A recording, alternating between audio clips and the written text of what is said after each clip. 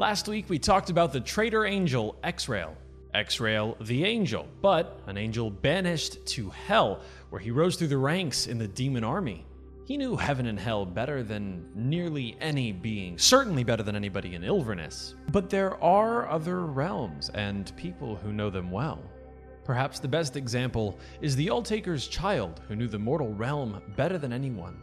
But unlike Exrail, her knowledge was to her detriment.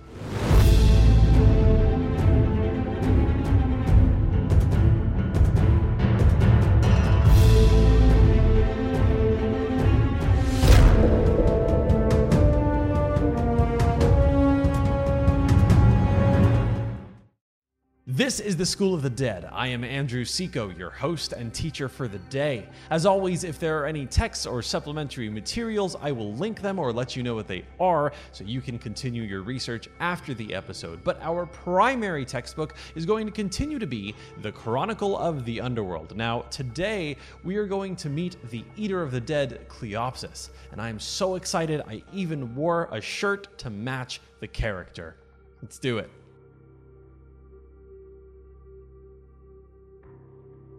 Cleopsis, the representation of the Alltaker's ambition, a being who wanted more information and power. The Alltaker had an incredibly important and complicated mission for her, something crucial to the rebellion. It was her job to go to the mortal realm, to understand the mortals. Now, I want to take a quick detour here to talk about something that we haven't really talked about on the show just yet. See, because I know what you're thinking. Aren't some people from the mortal realm taken to the underworld for the rebellion? And yes, you're correct. They're called Soulborn.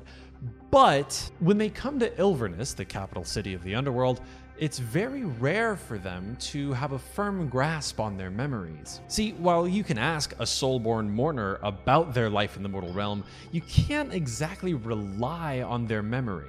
It's really chaotic in the mortal realm as is. It's deeply traumatizing, and so memory is a fickle thing. It's better to rely on a proper experience. More than that, though, there's something to be said for a second pair of eyes. People aren't always self-aware. And so the Alltaker asked Cleopsis to go live amongst the mortals in the mortal realm, to understand them, to figure out what it really means to be human, a complete immersion in their culture. Oh, and she understood them, arguably too well. Ever ambitious and ever hungry for power, she studied them and she grew to understand them. Her knowledge, coupled with what she knew from the underworld, helped her capture the minds and hearts of mortals. She quickly gained their affection and their trust, and soon she gained their loyalty, and then their worship. Cleopsis became the ruler of an advanced society and a massive amount of mortals. She was revered. She was powerful.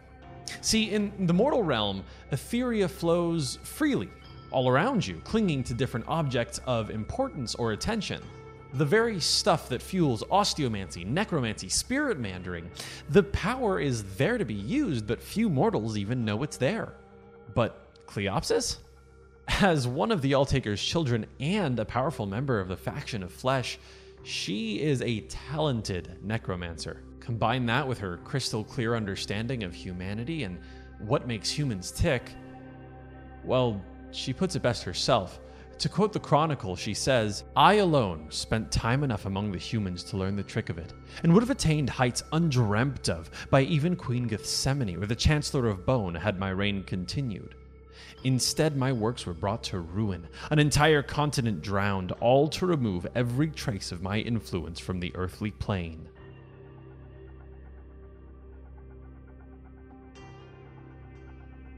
With so much power, she was drawing the attention of the Celestials. Angels and demons were starting to notice surges of etheria where she was.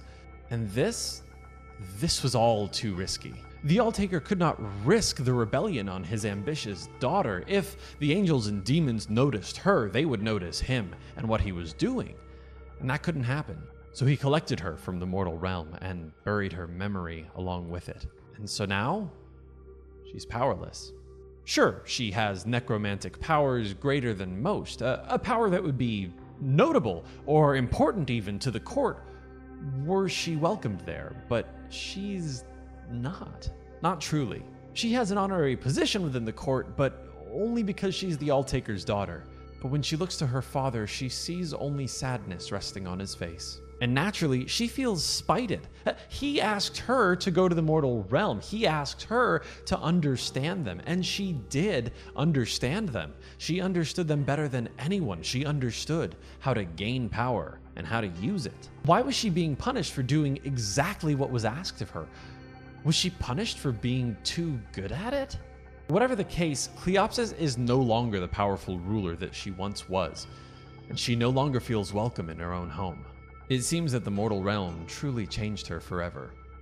To quote the Chronicle once again, "Some claim that they see a shadow of a dual nature within her. Is it possible that living among humans lent her a second pair of eyes, searching from behind her own?" Cleopsys is still just as ambitious. She still wants the rebellion. She still wants to rise, conquer, and rule.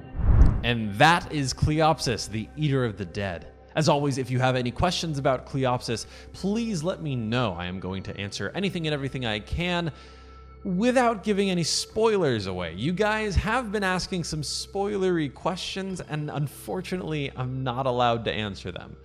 But it'll be worth the wait, I promise. So, you ask your questions, we'll quiz you later this week, and now I've got a question for you.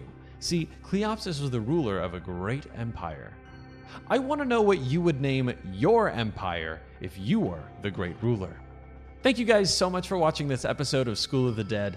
Tune in next week to learn more about the Alltaker's children and learn about Aglavale, the Executioner. Now go, mortals! Rise, conquer, rule!